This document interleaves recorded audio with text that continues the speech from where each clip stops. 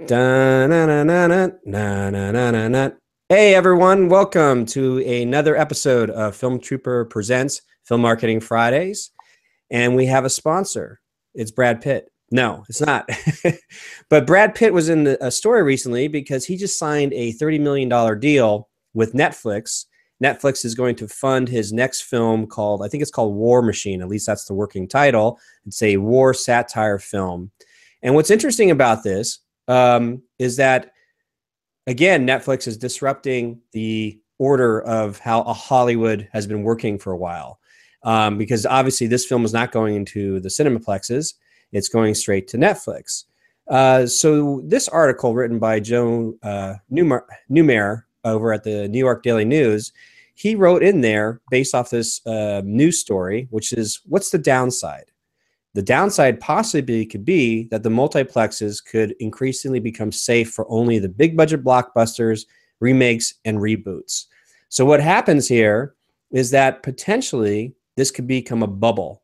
So only cinemas and the way Hollywood funnels like just big spectacle films, it's like all your eggs in one basket. It's just like if something happens to these mega budget films, there could be, as Spielberg has said, there's going to be an implosion. Mega budget movies are going to go crashing to the ground, and that's going to change the paradigm. So again, if we've seen other industries have bubbles, we saw the real estate bubble, we've seen the .com bubble. So who's to say that it can't happen to Hollywood? But if that's the case, how do you survive the Hollywood implosion? And so with my new book, you can grab on Amazon right now. It's how to make and sell your film online and survive the Hollywood implosion while doing it. All you have to do is go over to survivetheimplosion.com to get all the details. And with that said, we go on to our topic of today's show, which is marketing tips for web series. And I'm joined by our, whoops, that's a quick thing there. I'm joined by our guest filmmaker and actress and entertainer. By the way, this is me. I'm Scott McMahon. I'm a fellow film trooper. So that's my big fat head. So I will do my best to pronounce. Oh my God, I had it. I had your name. I had it. Hold on. Oh, you got to say it for me because I just blew Think it. of the island. Okay. Marysia Trembecka. Marysia Trembecka, right? Pretty good. Okay, that's pretty crappy. You say it. Marisha's good. Just stick with Marysia. It's easier, right? Well, I'm here with Marysia. And she is she's quite busy. Like she's a working full-time actress in London. Are you based in London or out of Soho? Yeah, I've just moved out of Soho, which is part of the reason I made this series. But yeah, I'm based in London. So Okay, great. So I want to show some people a little bit like where's my screen? Get to show all these wonderful things that you're doing. So obviously, God help us. okay, there you are. So we have your main website where you give us not only what you're doing, all the modeling and acting and filmmaking, but you're also working on this web series called The Singing Psychic. And Yes. and that's what we're here to discuss. And it's quite good because you created this character. Yeah. Does she have a name besides just the Singing Psychic? I've decided she doesn't actually. Okay, that makes sense. I keep being asked, but I can't find one that makes sense. For me, she's the singing. I mean, I do live shows with her as well, and it just makes perfect sense for me that she's just known as the singing psychic. Tell us a little bit more about the Singing Psychic. Like, if I bumped into you in the street and I heard something that you're doing this web series or you have this character, tell us a little bit more. Well, she of course has Polish accent because she has Polish father, and she hears the music in your heart. So when she meets person, she just hears music coming from your soul. And also she hears the music in the buildings around her. So wherever she is, I can hear. And I also do birthday readings and horoscope because I try and I know how to fix your life, you see. So this is why. But my web series, Songs of Soho, is because Soho in London is being changed, it's being regentrified. We have crossrail destruction. And the buildings are crying because they are all about sex and rock and roll and drugs and freedom, sexual freedom for all, not about nice coffee places. Oh, I see. So there's a lot of this like cultural history being lost. By the way, you went into that character so well. Like in and out, you know, very nicely. I, I haven't even got the wig on Yeah, either. no wig. But I play a lot of Polish characters because my father's Polish, so I've learnt to do the accent without any problems. So. you know what I love about the few videos that I saw that you sent me? If it's not necessarily like a travel guide, but you know, I haven't had a chance to go to London, and I know that my family and I desperately want to go, and to see like the little nooks and crannies that I probably would not have seen like on a general tourist, you know. But the wonderful thing about the internet and video is getting to a chance to see all these different areas and cultures. And you have a unique way of sharing it, because I didn't know about all the musical history of that one particular building you were talking about. And that was fascinating. And also your Cannes Film Festival footage, you know, that was really, really cool, you know? So yeah, that was Songs of Cannes, because, and I'd actually found a DOP to shoot it, but he went AWOL on a yacht somewhere on a film party. So and I was there for like 10 days, and I was like, on the Friday, I was leaving on the Saturday. I went, okay, I just need to shoot Songs from Cannes. It's wrong for me to be here and not. So I literally got dressed up. I'd been given a selfie stick as a gift as a film party. I got my iPhone, got it on full week, and out I went on the streets of Cannes. But I also, because I have the passes, because I'm an actress, so I can do the red carpets, I also went around the back to show you bits you couldn't normally see, which I thought was quite a different thing.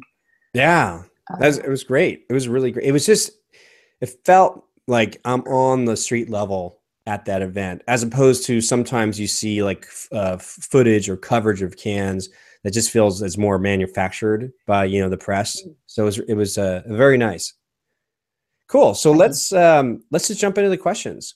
So Cool. you have let me jump over to the screen share or the slide share, and everybody can see that. So your first question was simply, are web series awards worth the effort and expense to enter? So as you're developing your web series, you're thinking like, well, do I save up money as part of my budget to enter these awards? And really, are they worth it? With that said, it's really about the ROI, the return on investment. So kind of putting your head around that, it's trying to come to grips of your expectations, you know, sort of defining your expectations. And what I mean by that was, from what I can gather, is you always hear these weird outlier stories about, I don't know, like I was at the film festival or at this web series award that was took place in Nebraska or some small small state or city, and just because the guy who, you know, ran it went to high school with this famous producer or something like that, I just, you know, you always hear these random what if stories that could happen, but all those little stories that we hear through the grapevines of things happening, there's a lot more stories where a lot of stuff doesn't happen, you know? Yeah. So I think really what it comes down to is you decide, like, how much does it cost me to enter this particular contest or bid for an award? I know here in the States, it's not unheard of for like local Emmys, local TV stations that are trying to get Emmy awards for their news coverage. It's kind of interesting. There's a lot of award shows and award programs that happen all over the world, where you essentially are the talent, have to pay a submission fee, like an entry fee. Like, okay, I'm going to submit my work, entry fee. But then if I get picked, or sometimes they pick you, says, congratulations, you won the award, we're going to have this event. But the only way you can get your award is you have to pay. Like, you have to kind of pay, like, it's like this funny, okay. It's kind of this funny scammy thing where it's like, I know definitely like local news, you know, you might go to like a local news station or something and see all these Emmys, you know, there's a whole like subcommittee that people like are bringing like their pieces to, and maybe they're the only people that submitted enough content that, you know, they have to give an award to somebody, you know what I'm saying? So like sometimes these things happen. So doing your homework in terms of like what awards programs that you would you know, benefit from, and almost kind of like what kind of benefit or the return on investment would you get if you lost? You know what I mean? Like, what happens at these award shows that could be more beneficial to you? Like almost go to like the lowest common denominators. Like if you win, that's icing on the cake. But if you don't, Yeah. what other things can you validate saying like, it cost me $50 to enter. It's local. I don't have to deal with travel and expenses, but but I know X amount of people are going to be there, or, even if I lose, I already have an agenda. I have a certain expectation. I have a certain game plan that I'm going in there for, which is like, I just want to meet that person, or I need to just let people know this is there, or get constructive feedback of like how I can come back next year to win. Like is just by being sort of a good citizen of the community, a good community member, the people that put it on, they might be able to say, oh, hey, yeah, thank you so much for entering, and your stuff was great, but and you can ask these questions like, what do you think could help me get over the next, hurdle, the next level to be able to win this thing? Or maybe just you being there gives you an idea like, okay, I see I could possibly do better or change what I'm working on to win next year. And you hear these stories all the time where that happens to people like, dude, that get in, you're in a film that was in Cannes, right? A short film. Yeah. And what'd you tell us about, what's the name of that film?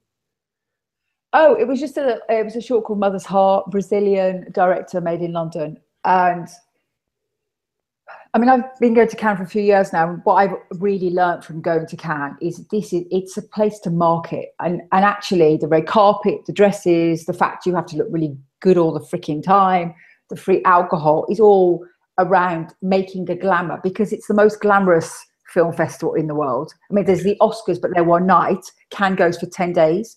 You end up with 3 hours sleep a night, and you're raring to go because you're surrounded by amazing people. You have fantastic conversations with people who believe in film, whether they sell it, they write it, they're producing it. You know what I'm saying? Yeah. You're in a community. And so you do absolutely make your connection. So I hadn't thought about it from looking at the web series from what can I enter, because that makes me go, well, is there a point in entering a festival where I'm not going to get on a plane? Yeah. Or maybe I will go and get on a plane, if you see what I'm saying. Yeah. Because you're right. I was at the BFI for the Royal Television Society Awards last week for a film. We were nominated for 3 categories. There was only 3 films per category. We won none. But Yeah. all right, it's fine. It's won 6 awards already, and it's been in 20 festivals across the world. But the point is, it's about, I met some people. I've tweeted about it. There's some nice photos of me and a couple of the other members of the cast and the crew. You know what I mean? We've made it a bigger thing. Yeah. Yeah. And it's hard. It's hard to have an absolute ROI in networking, isn't it? As we know. But we do know that if I'm producing something or I'm acting in something, like if you're making something, they'll go, oh, what have they done? They will see your path. Yeah, definitely. Oh, she was at that. He was that. So. And here's the thing too, like you, like being at Cannes or you're at any of the events, if you can, like just have that selfie stick with you, just because there's something about, yeah, just like capturing as much footage as possible. I'm an actress. I have a film crew. I mean, it's yeah. okay. God. No, it's selfies, right? Or, like it's almost like, it's almost become sort of accepted. I can't tell me like it's normal. It's not out of the norm to see somebody walking around with a stick following themselves. It's like we see it all over the place, and people on vacation or a spot, they're trying to get it, but you're at the event. It's, we'll get into a little later, but your particular character definitely gives way for interaction, almost sort of like this. There's a thing for talk shows, years ago in the 1950s, I think Steve Allen created it called like the man on the street. The concept of the talent is on the street with a microphone interviewing just random people. And then that's the content they create, because especially you have someone who is very well versed in improvisation and comedic timing and stuff like that, and just a great comedian. It lends way nicely to the man on the street format. But anyway, when you're at these events, so like just think about like it, again, return on investment, your ROI. The worst case scenario, if you lose, like, is it worth it? And and what can you learn, and can you level up next year? And if you have an ability to record the experience, anytime that you can get a film crew or even your selfie stick the content you create over time, you can decide, like, was there anything that I captured at this event that can be turned into interesting social media content that is worthwhile? Like I said, just your Cannes footage alone got me all excited about, like, gosh, you know, I had never been there, and I felt like the closest to Cannes than most any footage I've ever seen. So that was nice. Cool. So with that said, I'm going to jump over to the slide presentation again. So that's my take of what I've learned, which is simply, like, if you're going to decide to enter any sort of award show, especially web series creators and stuff like that, you ask yourself, like, what's the worst case case scenario if I lose? Do I benefit when I lose? You know, so that way, when you win, it's a total, you know, a total icing on the cake. So here's a link that I'll supply in the slides and the show notes. But the Tangled webwatch.com, they have this link to the web series festivals, and it's just they've curated a list of people putting on web series festivals plus awards. So it's a real thing, and it's getting very specific in the world of web series because there's so many web series coming out. So this is a nice little quick link to decide if there's anything there for you to enter on a later basis. So I'll send that to you too in the email, but for everyone else looking, it'll be in the show notes as well as the downloadable slides when this is posted as a recorded video. All right, so with that said, let's jump on to question number 2. If I make my web series into a short film and hence have the opportunity to place it into short film festivals, will this help or hinder? So the one way to look at it is to respect the platform. And what I mean by that is, my question number 3, respect the platform. That just means, like, I've had a friend who made an impressive, you know, web series that when you strung it all together was basically a feature film. And he got it, he was last minute, we got it into Rain Dance last year. And it was interesting because a lot of the comments that come back were that it felt like a web series sort of, you know, strung together because, you know, he had to create this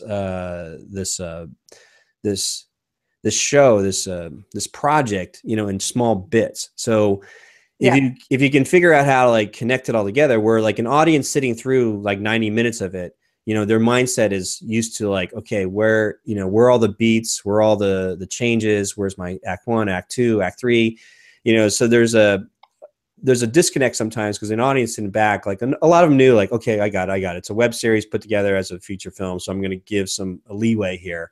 But to that said, some of them are put together. I've seen some web series that are put together as a feature film that seem to flow better because they probably made it as a feature film and then cut it down to like a web series. But if you're doing like little chunks and then string it all together either as a short film or a feature film, you have to ask yourself, like, respecting the platform or, you know, the media, does this work as a short film? Does this work as a feature film? Yeah. I mean, since I sent you that question last week, I've had to think myself. And I think, no, because I've thought about it, because I've been in enough projects where obviously I understand the curve and the arc and the character and the project. And I think I've been thinking too, I think I wouldn't put all 13 episodes. I mean, there's only 4 up online at the moment. I'd probably pick 4 and make it maximum 12. I'm thinking of, if anything, it's a documentary, because really it's a part comedy, part documentary, isn't it? Because in every episode there's fact and there's history, and I've made that happen. So I'm thinking about putting it into some short documentaries. The other thing I'm thinking about is I might shoot a bit of extra footage about her life behind making these projects. Yeah. So I can almost have her dealing with making them. So the making of it which I think means I've got to go and shoot some more. So I've decided the short film, I think you're absolutely right, that it's not, I think it's better to put 4 together and make it a documentary short, if you see what I'm saying, a comedy documentary. I don't know what, it's not a mockumentary, it's something else. And then, but as you say, then put the arc of the character, because I think that's very important. And I think you're absolutely right. So it's interesting in storytelling that transitions are sometimes overlooked. And I can't remember what Greek master or ancient Greek like artist and writer and author talked about how transitions are maybe the most important aspect of storytelling. And so that allows you, like you said, you have these chunks in these one-offs in your web series, but just saying like, oh, okay, I need to film more, but that more behind the scenes or whatever the transitions might be, by adding in those bits of content or storytelling pieces that really essentially serve as your bridge between the content you've already created into the overall thought, that could totally make sense and totally work. And and for other web series creators out there, you have to look at it like, if I bunch this all together, what do I really have, and does it serve the platform that I think that I can be used as, like a short film or as a feature film? And do I need to add more content to bridge the gap or add those transitions? And so it's fantastic. Now that you just told me exactly what you're thinking of doing, seeing the small bits of video that I've seen already, I go, oh yeah, that totally would make sense. Totally. Yeah, because I had some mad moments, obviously, filming on the streets with tramps and, like all kinds of lovely little moments. There was a little boy who stopped me out because at the end of every episode, I cycle off, and no matter what shoes I'm wearing, we decided that was what was going to happen. And some of those outfits were horrendous to cycling. But I did one, and this little boy, about 6, he said to me, he just turned around out of nowhere and said, "Are you going to ride that bike?" And I said, "Yes." He went, "In those heels?" I went, "Yes." He went, "Are you drunk?" And we didn't have the cameras on because we just felt, but I had so many moments of, and I already know the end of it. I can see the last shot is I'm collapsed with my afro on probably the kitchen table, scripts everywhere, with Final Cut Pro in the background, because I understand what she's done to make this. So yeah, I think I'm just going to have a think about it and make it a comedy short, using probably the 3 or 4 best episodes. Really, the in and the out, and what she goes through as a newsmaker. Well, very, very cool. All right, so let's jump on to question number 3, and everybody can see that. So question number 3 is, well, how do hashtags work when promoting your work? So that's a very specific and interesting question. So let's just start with the 3 basic hashtag strategies. This is really what marketers use it for. Number 1, they use hashtags as branding campaign specific, and I'll go into more detail here in a second. Number 2 is they use it for trending or finding trending topics. And number 3, they use it for content. So branding, trending, and content. And so the way hashtags, I won't go too much into like the history of it, but I use hashtags for trying to tie it together, whatever you're posting. So whatever your topic is, like if your video, if you notice below, there's you can put hashtags in your video on YouTube. Twitter obviously utilizes hashtags quite often. Instagram uses hashtags quite often, and you can even use hashtags in Facebook, but although it kind of gets buried. And even Google Plus offers hashtag. And the concept there is for the marketers. The marketers look at hashtags when they say branding and campaign specific. For instance, Kit Kat, the candy bar, they have this slogan, that they use called like, have a break, have a break, Kit Kat break, or whatever it is. So they'll actually, whatever the song is, they actually have, for when they use social media, they use hashtag have a break.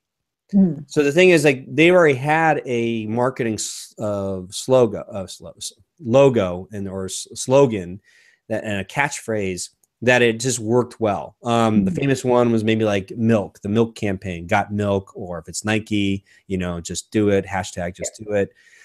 So for the Uber independent going, well, how do I capitalize on a hashtag that nobody knows about? Usually what happens is there's a process that some marketers or bloggers use, which is like hijacking a trending topic. So that's number 2 that marketers use is trending. And hashtags allow for a quicker way to search.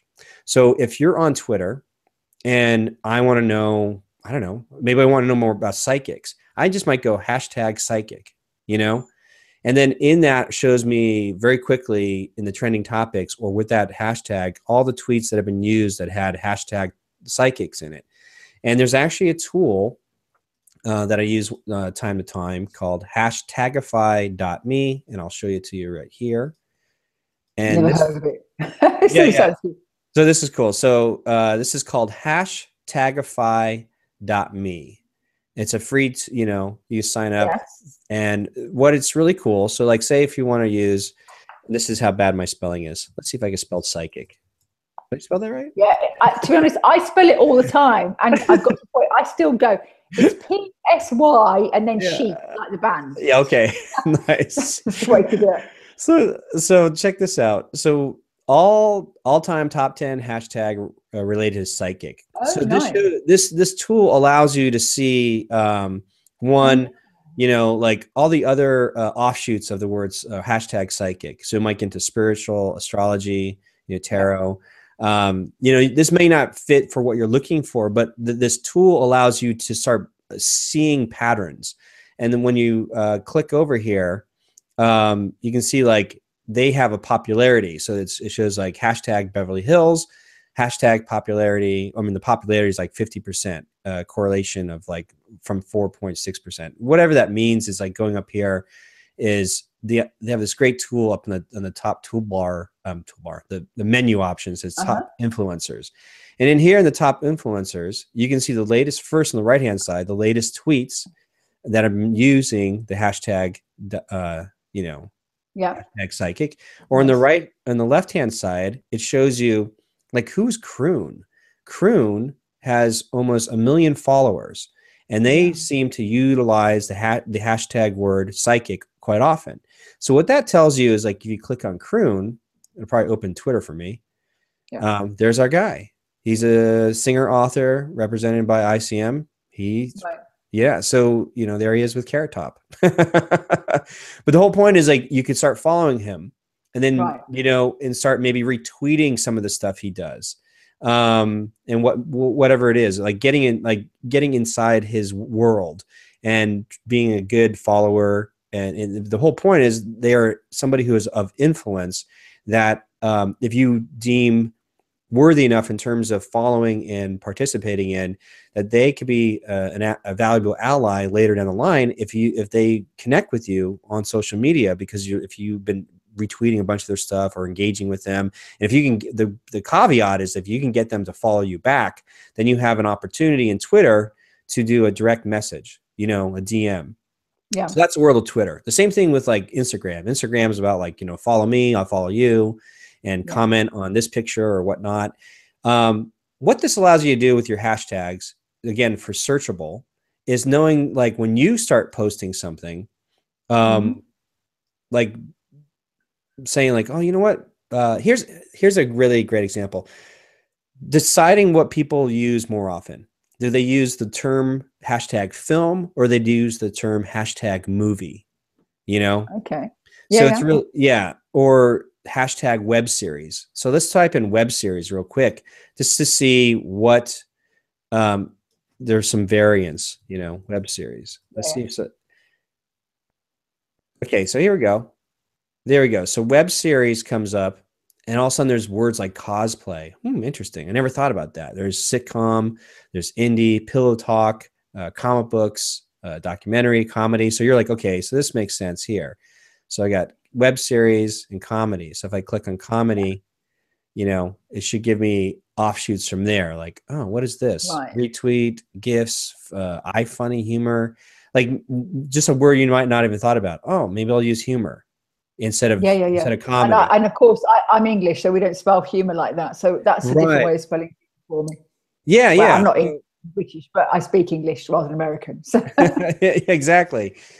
So the hashtags from there, one, if you just think about like, I need to tag whatever I'm creating, my videos, my blog post, just like any thoughts I have that I'm putting out online, I should utilize hashtags as a way to sort of do a search index on it, knowing that the search crawls and all these engines are going to grab like, singing, psychic. Like if that's always like tied together, Soho, London, like whatever it is that makes your video or your contents unique, having a very specific hashtag or several of them put together, just knowing that down the line, somebody may find that when they're searching one of the hashtag options. And there's another way to utilize hashtag using the trending hashtag. So trending hashtag in like Twitter is if there's a national disaster or there's some kind of some viral, news item worthiness. One of the best ones I saw was, I'll try to bring it up here real quick. It was the Game of Thrones. So a couple episodes ago, those who watched Game of Thrones, there was an ending that happened that just got it seems like every episode, like the followers on Twitter sphere just get so worked up, like son of a, they get all riled up, which is fantastic. But I'm going to throw this up real quick because I remember this tweet that I just thought was brilliant, because what it did was what we call in the blogosphere hijacking a trending topic. So you can hijack a trending topic, and this is what I'm talking about. Let me see here. I'll bring this puppy up here. Where is this? How long ago did I put that? Oh, here we go. Okay, here we go. I'm going to show you this. So in this, in Game of Thrones, there was a scene where Ramsay is just a psychotic. So if you read this, so Kale, so there's like this whole like debate about like violence against women and all this kind of stuff in Game of Thrones. So I don't know where Kale, this is the Daily Kale that promotes Kale, said, look, hey, if your show is getting boring, maybe try adding exciting Kale instead of pointless violence against women as a plot device, hashtag Game of Thrones. Because this was just brilliant, because this got picked up. I saw this because I was reading a bunch of hashtag Game of Thrones threads, because I was, my emotions were at a high point, because I was the same way, going, I can't believe they just did this in the show. And when I saw this, I thought to myself, oh my gosh, this is a great example of trending hijacking. So the thing is, for the uber independent who's just doing this on their own, something like you're doing, so maybe there's something happens in London or something, or in the world, that you see as a trending topic. Like you're just following and you see like hashtag, here's the top trending topics. Maybe there's a hashtag there that makes you think like, what the singing psychic would say. They would then say some funny, tweet, and then hashtag it in relevance to the trending topic. And that's one way when people are looking at trending topics going, what? Because I would not have thought about Kale. But now that it's there, I've had Kale several times since the Game of Thrones tweet. Can I ask on that? Because I've made a decision. I started having a separate hashtag, where a separate Twitter feed for Singing Psychic. But the thing is, I've got a reasonably decent amount of real Twitter followers under my own name at Marysia T. So and then I started doing me and her. Of course, if I've got her, she can tweet. But then I went, hang on, I've got like 10 followers for her. I've got like 12,000 for me. It seems a little bit kind of, I don't know whether you'd agree with that, but I just thought if I'm going to tweet it, I need to do it almost from hashtag Singing Psychic and then still have it from me. Otherwise, I end up dividing my efforts. Yeah, unless you want to do something where you play it from the character, and then if you have a larger amount of followers as your, under your real name actress, then just retweet it or reshare it. You know what I mean? So it's sort of like, it still tags it that way. I know exactly. I know what you're saying. Like I have to do that on Facebook. So Facebook has terrible organic reach now. So I have Film Trooper, but I don't put a lot of effort into the Facebook page, but I do put stuff up there. So, but I know that I have better engagement if I, Scott McMahon, grab that post and reshare it. So there's kind of a weird way of hacking it.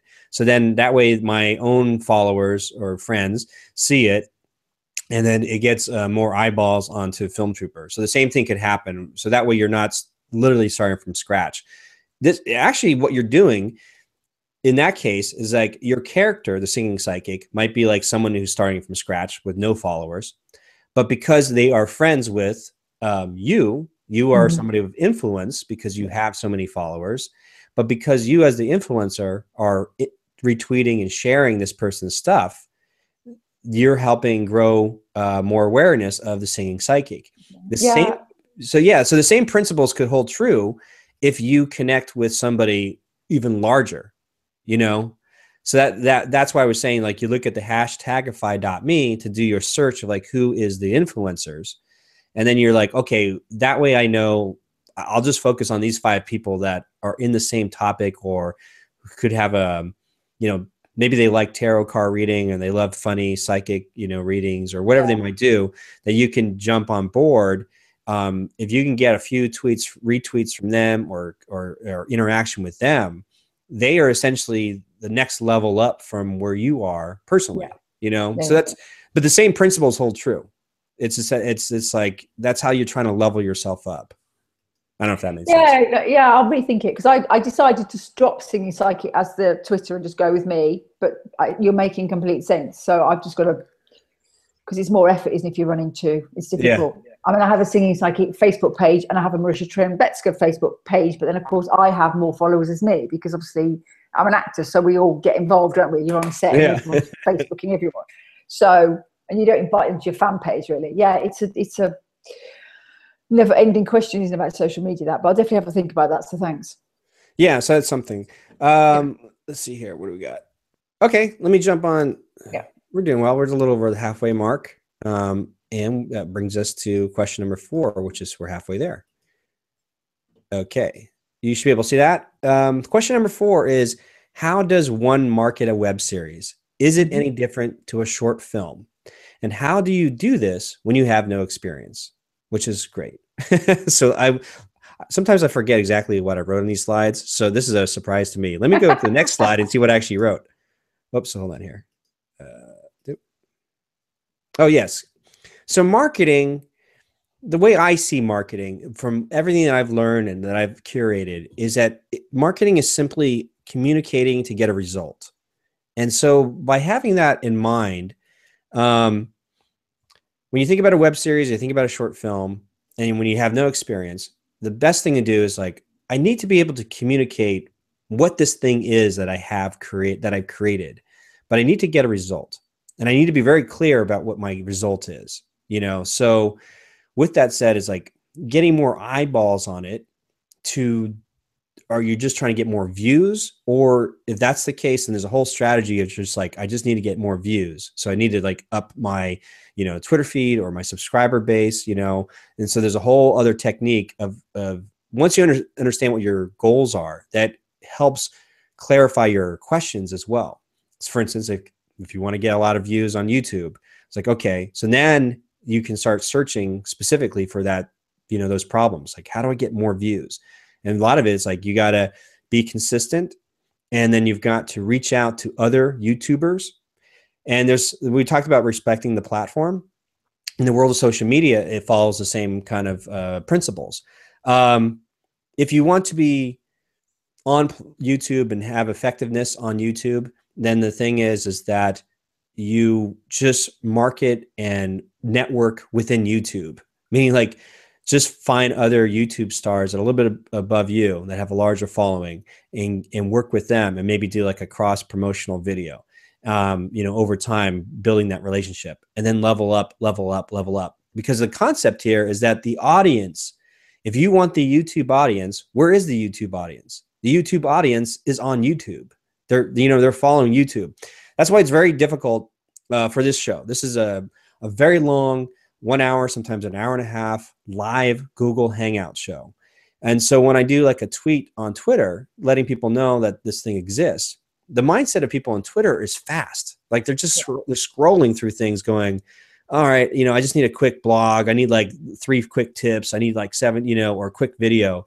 As soon as somebody scrolls and goes, whoa, an hour and a half, like it's not respecting the platform. So like I have to do a better job of doing maybe a little small bite-sized content nuggets for Twitter that leads them, like those who want to know more then can click and get to experience this platform. Or even slice some of this and get 3 points you made brilliantly and make them into 20 seconds and then trailer those to link to this. Yes, exactly. And it's like, we both have a podcast. So the best thing, if you want to just focus on a podcast, in terms of the content marketing, then the trick is to work in the world of podcasts, meaning like reaching out and connecting with a podcaster that has more followers.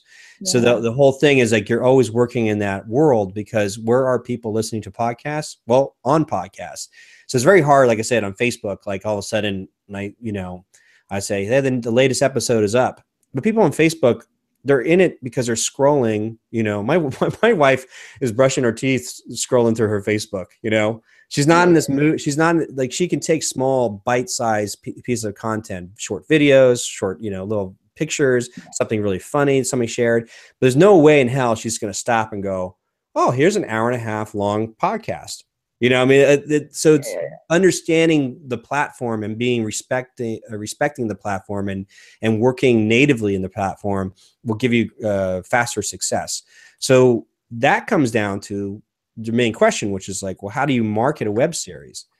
Well, most web series are probably on either Vimeo or on YouTube. So just sort of get yourself involved with that system, that ecosystem, and then say, okay, how do I communicate to get the result? If my result is to get people to subscribe, then everything I do about my videos are like, I'll give you a short bit, but at the end, it's like, subscribe. And if you subscribe, I'll give you this, something to give them more value, so that you always have these call to actions, because the call to action is telling your prospective lead what you want them to do. And that's marketing. Now, if you get to a place where you want them to buy something, and that's, as you know, in business stuff, there's like a whole slew of things that need to happen before sometimes the sale, because most people sometimes don't. The reality is, everybody needs to know that marketers will always inevitably screw up everything. Like, the internet was great before the marketers got hold of it, and like, whatever it might be, there's a whole saying about marketers will end up screwing it up. And people don't like being sold to, which is why the new way of selling is not to sell or push your product onto somebody. So you're not marketing by saying like, hey, check this out. Like, that's probably the worst thing that anybody could do. We see all the time, like, somebody might text you or tweet you and say, hey, check out my web series, check out my latest film, check this out. It's like, there's nothing there. It's almost like spamming. It's like, you're spamming me when you say, check this out. So there is a better way to do it, which is the new way, which Seth Godin talks about, which is permission marketing, which is by creating very interesting, valuable content like you're doing with your web series. People, I wouldn't go that far. But you know what? You have interesting. It's not like a sales pitch. Like, you're not pushing something on somebody. It's you're creating something that if you have the right type of audience follows you, at a certain point, then you can make the ask. And the ask is whatever you need to sell. Like, okay, I'm selling this web series or my short film or t-shirts. I mean, think about a band, an independent, rock band now, like touring pubs or bars or whatever it is. The most likely giving their music away for free online. And then they say, okay, come check us out live. When you come to us at our live show, please buy our CD and our t-shirt, but prior to that, they have been giving so much away, such that they built a fan base off, because they're like, I give my music away for free, that, and maybe some people pay us like $1 or what they, pay what you think it's worth. And then if we are in your city playing a live show, come connect with us on a personal level. And while you're here, we need to make, whatever rent fare or rent money. So you buy our t-shirt, please, Yeah, the point is, I'm doing a week of shows in the West End of London in August for Camden Fringe. And I've got 2 shows in July, plus another couple. So part of the web series was very much about the be intrigued, see who she is almost. I mean, it's a small facet of what she does. Come and see the story behind the videos almost, but I just haven't worked out how I'm doing that yet. Yeah, it actually is fantastic. The way I look at it, because you have clips of your live performance. So you've created this world. It's like I can see it. They're like snippets of it, like the inkling of like this world that you created. And we'll get to like the last question you have, because I have just like an outsider's perspective of like what I would love to see that character do. Cool. With that said, we'll just jump into question number 5. Okay, question number 5 is if I have a small marketing budget, where should I spend my money? Entering contests for awards, on YouTube ads, and what did I write here? Sorry. Oh, so I always say this. This is something that it's actually interesting, but you can have it either fast, cheap, or good, but you got to pick 2. So what that says is, if you want your stuff to be good and you want it to be cheap, it most likely won't be fast. Yeah. Whereas Hollywood, if they want to make something good, but they want to make it fast, it's not going to be cheap, which is why they have money to spend, you know? Yeah. So if you want to make it fast and you want to make it cheap, well, most likely it's not going to be very good, you know? Yeah. So there's just keeping in mind what fast, cheap, and good. Then when that comes to like what you're going to decide, if you have a marketing budget, again, it all goes back to like, okay, marketing is communicating to get a result.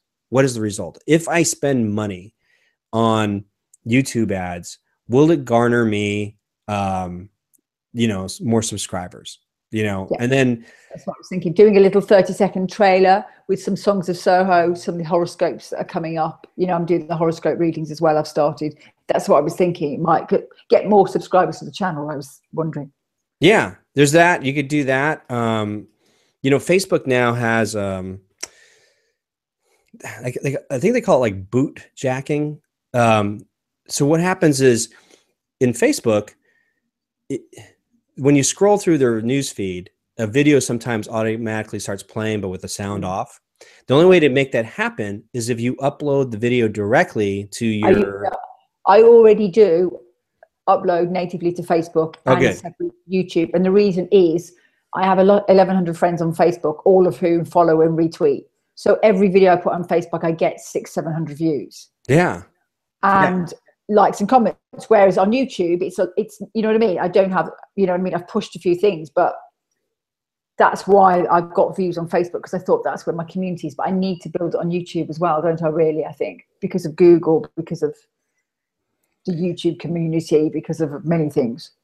Well, that's something you can check is the episode I did prior on Film Marketing Fridays. We went over why you need to sell to only one person.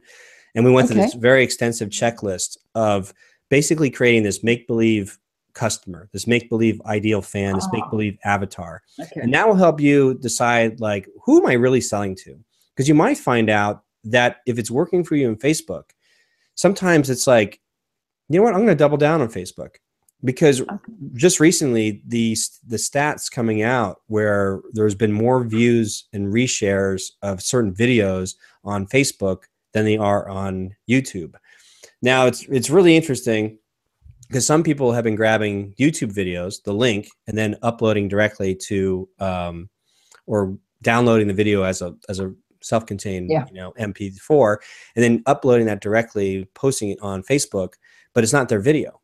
And so where this particular video got a lot of viral hits on YouTube, where they're earning ad revenue, suddenly they see that same video being played not on their channel, but somebody else had uploaded directly, and getting all these reshares on Facebook and seeing that the numbers have doubled. And they call it sort of bootjacking, I think, or it's kind of like hijacking, but I can't remember what it was called. I think it's like called bootjacking.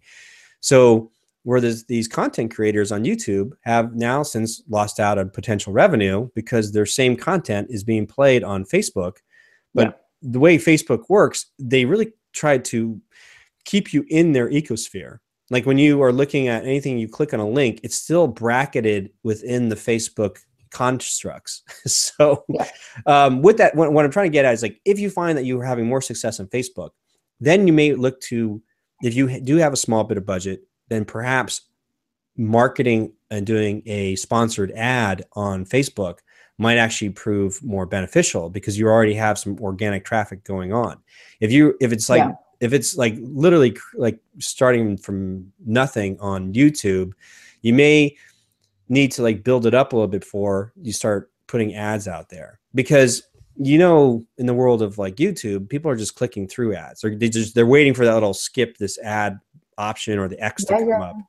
So other ways to really find yourself, getting traction on YouTube is, again, partnering with those YouTubers that have a larger audience or larger subscriber base that would be a perfect sort of alignment with. And like I said, as we get closer to the last question, I could kind of tie all this stuff together. But so I definitely check out the last episode, why you only want to sell to one person. That will really help clarify.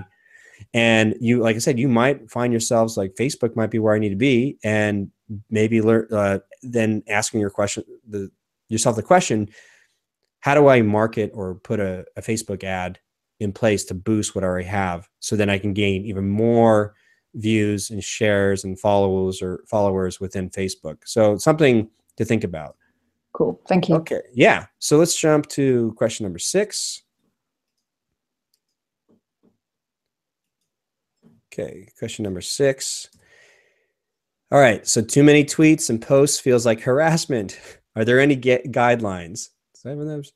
Oh, my guideline is basically serve your audience. So this, I totally understand. It definitely feels that way. When you're a good person, you don't want to be an annoyance. So the trick to this is, when you feel like, am I doing too much telling people about what I'm doing, is when does it become spam? When does it become harassment?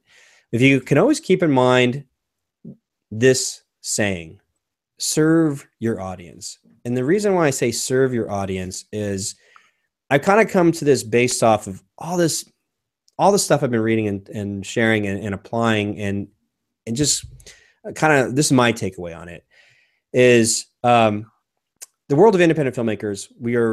A lot of them, sometimes not necessarily the most nurturing community, because there's a lot of people that just need to take, or they need to push. They need to say, I've got something, please check my stuff out. So it's very ego driven, and in order to connect with an audience, you have to like let go of your ego and almost become a servant to the audience, and a very specific audience that you want to serve. When I say serve, I remember I brought this up on Twitter. It was like a Twitter chat between like myself and Emily Best of Seed and Spark. And so when a filmmaker was wondering, like, wait, if you serve your audience, doesn't that mean that you are then selling out, in a sense of like, you won't be able to make the film that you want to make, because you would then be making it for them? And we had to help this particular filmmaker understand, like, no, it's actually quite opposite. Once you are comfortable with your talents, and you're comfortable with your ability to make a film or tell a story, then you ask yourself these questions of, how do I serve this audience best with the talents that I have? And like, what story that I could tell that would best serve this audience?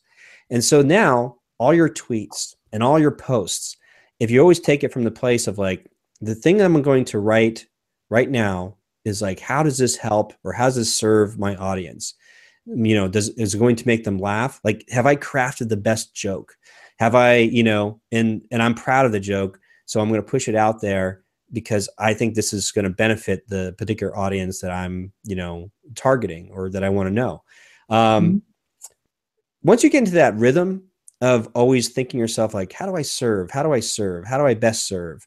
Then it doesn't feel like harassment, because you believe in what you're doing. You believe in your art, you believe in your comedy, you believe in whatever jokes you might have, you believe in what you're sharing, you believe in like, I really want to share this story, or like, I want to believe in like, look at this funniest little story that happened to me. You believe in the Instagram posts, all these types of things that you believe in. And if you get to that place, then you realize, I'm here to share. I'm here to share this to the specific audience, and nowhere ever will you ever feel like you are being spammy or harassing. And that's what the beauty of is. I have a 13-year-old daughter. This is her, watching her generation grow up without any problems, just looking on Instagram, like, I love that. I love that. Hey, check this out, or like, they say, I want to share this with you. I want to share this with you. So there's a difference between like, I want to share this with you because I think it's beneficial versus like, check this out, I need ego validation, you know, where Yes. you're not pushing, you are actually adding value to the conversation of the noisy internet, you know? Yeah. So there's a great saying, something also to think about. I don't remember who said it, but it's fantastic. We are in an age where we are drowning in information and we are starving for wisdom. So we have so much information and so many media of all sorts just bombarding us that we're drowning in it. We're actually deep down inside, we're all starving for some sort of wisdom.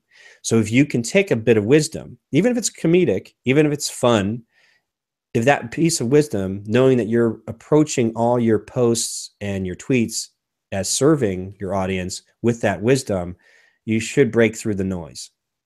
So I know it's a little woo-woo, but it's no, I'm all about woo-woo. No, I saw my director today, who's directing my solo. He's a solo theatre performer director, not a film director. And the whole point of why I can work with him, he's just all about the conversation is not the ego of the solo performer on stage. It's about you and the audience, and it's that interaction. And the more the audience is with you on stage, that's what makes a great show, because you can then take them on a journey, but they need to be involved, which is why my psychic reading show, I do live psychic readings all the time on the show, and I get their birth dates and I just read songs, and they love it for that, because I allow them to have a conversation with me. And so it's lovely you've said that about that. It's very wise. Thank you. Starving for wisdom, I was. Thank you, Jedi. And so, yeah, so that's great. You're right. I've just got to get my head around it from the perspective. You know, it's interesting, you being an actress, and, you know, I do part-time acting up here in Portland, Oregon. There's one of the cardinal rules of acting is reacting, is to listen. Yeah. So there's this aspect. But most actors don't do it. It's rare to find. It's rare to find. They're worried about the hair, their makeup, where the camera is, where the light is, and they're not actually doing that, to be honest. Yes. But you know, you've done scenes before where you'll get lost in the scene with your partner, your acting partner. And because there's so much giving on both sides that it becomes sort of transcending, right? Well, I try that every time, and that's, to be honest, once I learned to do it, it's why I'm a full-time actress, because I've learned to do that on film. But it's taken it's focus, isn't it? And all you need to be is open and in the moment. But their words are they're easy to say and they're hard to pull off. And it's taken me probably a good decade to do it. Now I can do it, and that's why I'm in good things now. But I guess it's the same with tweeting, isn't it? It's the same thing. Yeah. So I'm saying approaching your whole social media demeanor or strategy as your acting training, you know, and finding those nuggets of just magic where you're in the moment, like you're giving, and then somebody responds to you. Like, I can't tell you like how just wonderful it is. I'll just get a tweet or an email, and I want to jump on it as soon as possible. Like, yeah, what are you struggling with? Like, oh yeah, have you thought about this or talked about this? Just having that conversation invigorates me. And I've had scenes, you know, when I'm acting, where the type of roles that I get cast for now, either like I'm a dad or the husband. So I really enjoy acting along younger kids, just because, you know, I'm around them all the time with my daughter. I'm at home, and, you know, so there's a thing when you're acting with child actors, is that you have to give in order to get the best out of them. Like, you know, at least that's what I've discovered. And I really enjoy it, because then as an actor, I get outside of my head, and I'm definitely in the moment, because I'm just there for this younger actor who's just they might be, you know, their first time on the set, they're looking around, and I'm helping them position them, like, hey, just turn your knees that way. Like, that's where the camera is. Okay, you got that. So, you know, just helping them, and then making the scene as magical as possible. Is fantastic. And I think the same principles can definitely be applied to your social media strategy. And so, yeah, that's, when in doubt, just fall back to that, you know? Cool. No, that's great. Really great advice. Thank you, Yoda. Great. Perfect. Well, we're going to take it to the last two questions then. And I know it's like 1 in, so I want to make sure you get some sleep. Don't worry. What am I doing tomorrow? Yeah, I've got to revamp my website site tomorrow, but I'm not Monday, so I've got a couple of days off. Right. Okay, cool. Sure. So we have question number 7, and we'll do question number 8 as well. Are there any obvious film making or promoting communities, either online or in the UK, where I'm based, or elsewhere, that I should be getting involved with? And question number, whoops, I always messed this up. And question number 8 is, I do a live solo theater comedy show with my character, the singing psychic. So beyond this, how else can I use my enjoyment for improvising to bring awareness to my web series? Okay, so I will do both those real quick here. And I want to share with you 2 places, if you're in the UK, that I could think of. At least start with blogging, because you might be able to meet up with this community online, and you might have heard of them already. There's, let's see here, Chris Jones. He's doing some. So yeah, so Chris Jones is doing some fantastic things, at least based off what everything I follow him on Facebook. He's doing like a Create 50, this film project he's working on. He did something else, I think, just recently, like 50 Kisses or something like that. So check out Chris Jones' blog, because he's always I do. He does a London Screenwriters Festival. For the last 3 years, I've been one of the actors hired to come and do the table reads. Oh, there you go.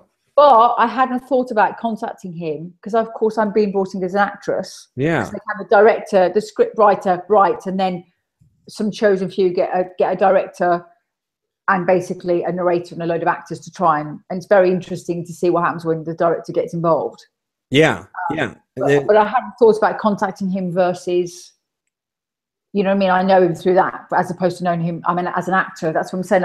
I normally wear my actress head on, and suddenly I've got a producer head. It's a bit weird. Yeah, no, I understand. I'll re-look at him for what, yes. And then there's also the raindance.org. So there's the festival plus all the other things that Raindance does. They have, there's a members that I'm from what I can gather, there's meetups, you know. So everybody that's involved with Raindance, I think it'd be a great connection, because, you know, right here, 10 filmmaker website essentials. So it's like, they have so many great articles. They've been doing, you know, Elliot Grove has been doing it for years. And he's built, you know, quite an impressive organization over the years, like 23 years now. That's pretty crazy. Yeah. That's in your backyard. So I would definitely check out those 2 to start off with. And so with that said, is there anything else you can do with your character, the singing psychic? And again, from the outside perspective, when I saw what you were creating, I really got a kick out of, like, not to say it wasn't a travel blog, but I could see where, if you look on this, the concept of like man on the street, because you have such a easy flow to you in terms of you know that character very well, and obviously you do it in your live show where you are interacting with the audience. Well, the same could be said when you're on the street. You could have a microphone and you could do like singing readings or whatever it might be that lends the concept of doing readings or psychic readings within a fun flair, comedic flair of singing with people on the street. But maybe like the Soho building you were talking about, the legendary, all the music that was played at this place, and you were getting these vibes from it, and you were able to sing from it. You know, who's to say you couldn't have like some, like that kid or somebody walking by, like, I'm going to read, you know, your future. And if, like, there's so many great comedic elements that come out of it, but essentially, I see this type of stuff happen over here in the States and all the late night shows. For years, Jay Leno used to do it, but it's a harkens back to the original late shows with like Steve Allen and the original Tonight Show host Jack Parr, where they would go have these small comedic cutaways where somebody who was very funny was on the street just asking people questions, and in the process of asking questions, you know, they get to show off a little bit more about Burbank or LA or New York or wherever they're at. But it's just a fun little, you know, because it's one topic, you know, and there's so many comedic gold that can come out of it. I see that as a leveling up from what you already do, that I can see really enjoying the web series even more. Or like you said, there's an aspect of documentary in there. Like there is something deeper about, driving around or traveling around Soho or the different landmarks, because as an outsider, as an American looking at what your videos are, I'm getting a taste, like a travelogue taste that I didn't expect to get, because these are places that I would probably not normally go to if I only have like a week in London. You know, I'm going to have to go through all the traditional tourist stuff. But you give me this feels like boots on the ground type thing, in a fun way. It's not just like, you know, hey, I'm Joe. We're going to show you the latest pub. You know, it's like you do this fun thing, and there's a huge following of people that pay, you know, big money for psychics. So if there's a fun element that you could do with it, but maybe get to the heart of it where somebody gets transformed, or you know, maybe there's some illusionist tricks that you can throw in there where people are like, what? Okay, that's funny. Oh my God, I love that song. I'm not too sure, but anything that you can get a transformation out of the people that you're interacting with, that should just help build loyalty or build more interest emotionally to this particular character as you go forward. But again, that's just me on outside looking in at what you have. So no, it's valid. I want to do more songs of. There will be. I went to the Berlin Festival as well this year, Berlinale, and I didn't. It was just before the first one, so I didn't do songs from Berlin. But I realised I need to wherever I go. But yeah, the thing is, I took all the audience interaction, lovely bits I had when we were shooting, out of the songs of Soho, because I wanted it to be under 2 minutes long, and it starts. Yeah. But I think at the very least, what you maybe think is at least go back and, before I do anything else, I'd go back and pull some of those lovely interactive moments I've had with tramps and hookers. Some lovely moments of hookers when she wasn't sure if I was a man or a woman, and you know, that kind of. And can we hurry up because I was on a patch where she put pics for business? You know, it's those kind of moments, because that's what Soho. God. Yeah, it wasn't all captured, but there's been some. I can always recreate them and grab them. Yeah. Oh my God, that'd be really funny if you had something like where you did like a recreation with like one of your crew guys or just one person.